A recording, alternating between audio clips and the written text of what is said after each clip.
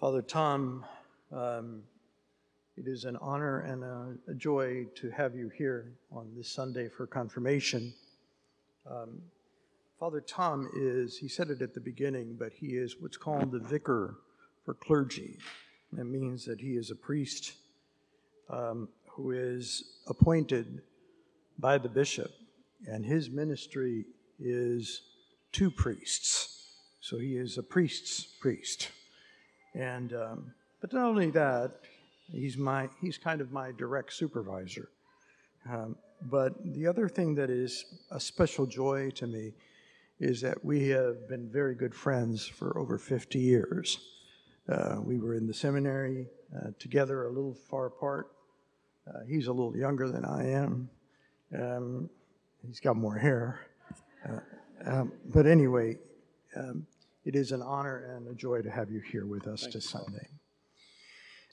So after careful consideration and their effort and God's grace, I would like to present to you the 2022 class of confirmation, class for the sacrament of confirmation. Father Tom, these are our candidates. Thank you so much. Congratulations to them. Absolutely.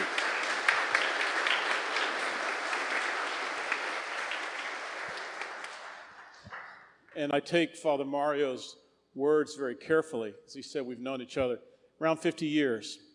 And I have observed his priesthood, especially here at St. Cyril's. And I want to say that this parish is very blessed to have him as his pastor, but also it's a wonderful parish. And I just congratulate him. So, candidates, please be seated.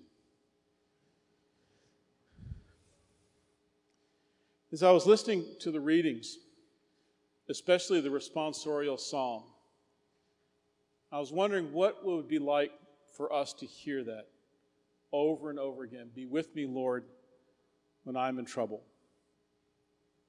But maybe let's take it a step further. What does it mean for someone who at this moment, or maybe earlier, went to a Catholic church in the Ukraine? They maybe were underground in catacombs and in hiding places, not knowing where they would live throughout the day. Be with me, Lord. What does that mean? Especially for us in our lives, but for them, for us, whenever time says, in God's wisdom, we're not shielded or prevented from going through trouble. Even though we live in a fairly secure country, we never know when. I remember when I was in kindergarten, I grew up in the Heights area in All Saints. When I was in kindergarten, one day, they said, we want all of you to bring a gallon jug of water, like those plastic jugs, and bring them to school. I thought that was crazy as a kindergarten kid, because there's a water fountain right there. Why should we have extra water? Years later, I put together the reason why. Some of you older folks like Father Mario or myself might remember, Mario, you would remember the Cuban Missile Crisis. That's when we felt that there were missiles in Cuba aimed for the United States. And it was felt that because Houston was such an important area, especially for the petroleum business, they had said, well, we need to get ready to have our water supply knocked out. Kindergarten kid didn't understand that. But now I know I face in my life many situations where I got to trust in God. Last July 1st, I received a phone call. And I was at a wonderful parish, much like here at St. Cyril's, much like the same amount of time that Father Mario was very happy. You get a call from the cardinal. We talked about something very, very simple. And he goes, oh, by the way, I want you to be the vicar for clergy. And I go, okay, because I take seriously the vow of obedience that I and other priests take. That if the cardinal, the bishop, the ordinary really wants me, then So I had left a place I was very comfortable, very happy. And even the cardinal said, you could stay there for a while and do very well. But I need your gifts somewhere else. I think about that when I think about you confirmation candidates. We've come here to offer our gifts to the Lord. And now, emboldened and strengthened by the power of the Holy Spirit, we say, here I am, Lord, I come to do your will. The big question that I ask of our confirmation candidates, but I ask of all of us, is now what? Now what? Now that I've received the sacrament of confirmation, what's going to be different? Am I just going to live life as it always has been, or am I going to, in a special way, be consecrated and dedicated to following God? Now what? We believe in the church that there are gifts of the Holy Spirit. Now, I'd like to ask the confirmation candidates, I know you've heard about them, but what is one gift of the Holy Spirit that we've talked about? Anybody, any of the confirmation candidates can raise their hand. Don't sit on your hands. Okay, yes. Okay, the gift of fortitude. Tell me about fortitude. What does that mean? Be strong and have a strong will. That means if you're saying, I'm going to be an honest person, then I'm going to be strong in doing it, even when it's going to be hard to be honest. So what is an example of how, of anybody, talk about the gift of fortitude. How will that apply to your lives? Anybody want to add anything? Say that. How can you take advantage of the gift of the Holy Spirit of fortitude? Anybody? Father Mario, what do you think about the gift of fortitude in your life? I'm really enjoying this, by the way. So,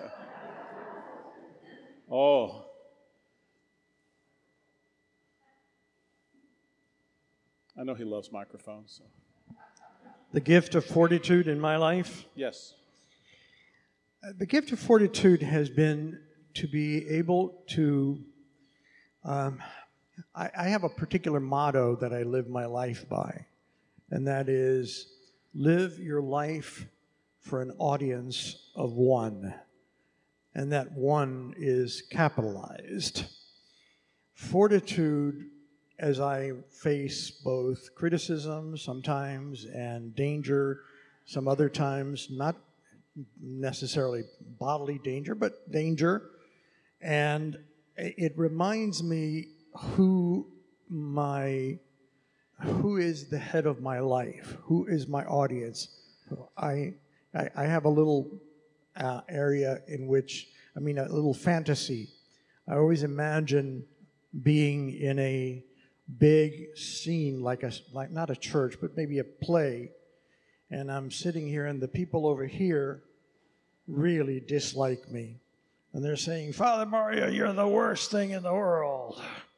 And the people over here, they really love me. Oh, Father Mario, you're the greatest priest that ever lived. And the people here, they're all sleeping and snoring. So the question is, who should I play to? Should I try to convince them to like me? Should I firm up you guys that like me? Should I try to wake you guys up? None of them. Because you see, at the very back of the church or of the theater, there's a little old man in the shadows, and that's God. I have to have the courage, the fortitude to say, I don't care what people say, whether they praise me or whether they hate me or whether they listen to me. I have to live to impress him. I have to live as if he were the only person in my audience, and you have to have the fortitude to do that no matter what. That's right. Thank you.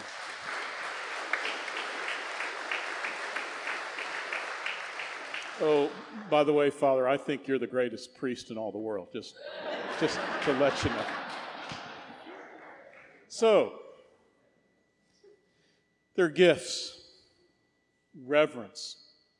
And I think that kind of would apply to what Father Mario said, to see God first, but see also God in every person.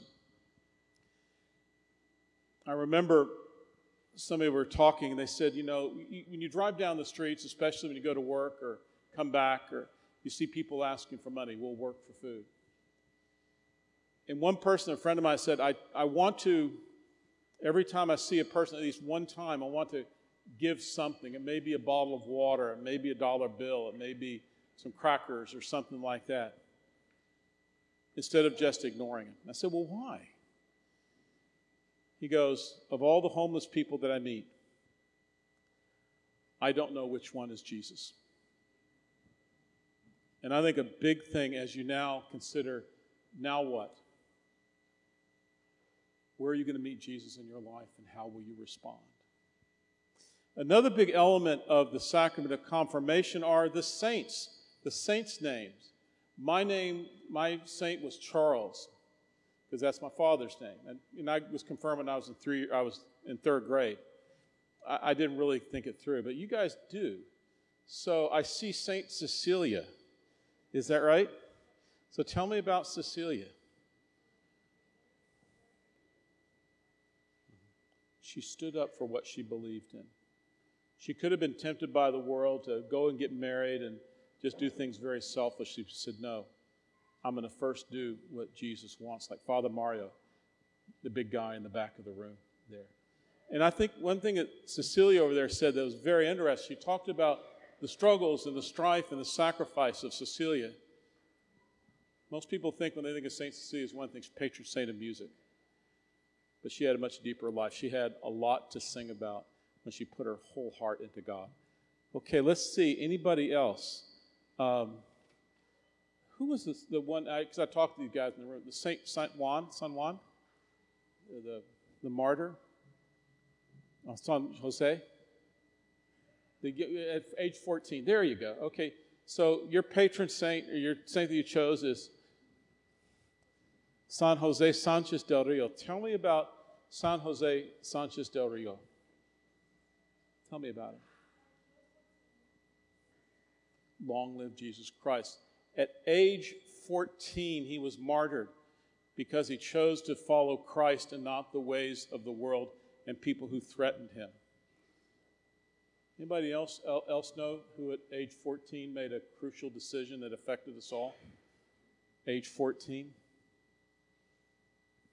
The Blessed Mother. They think that when she heard from the angel and said that you will be the bearer of the Savior of the world, she said yes. I don't know many 14-year-olds, at least when I was in 14, I was nowhere near ready to say yes to something like that. But here I am as a priest many, many years later. So, my dear brothers and sisters in Christ, think about the gifts of the Holy Spirit and how they're going to make a difference in your life. Learn and rely upon the saint that you have chosen to bear the name today.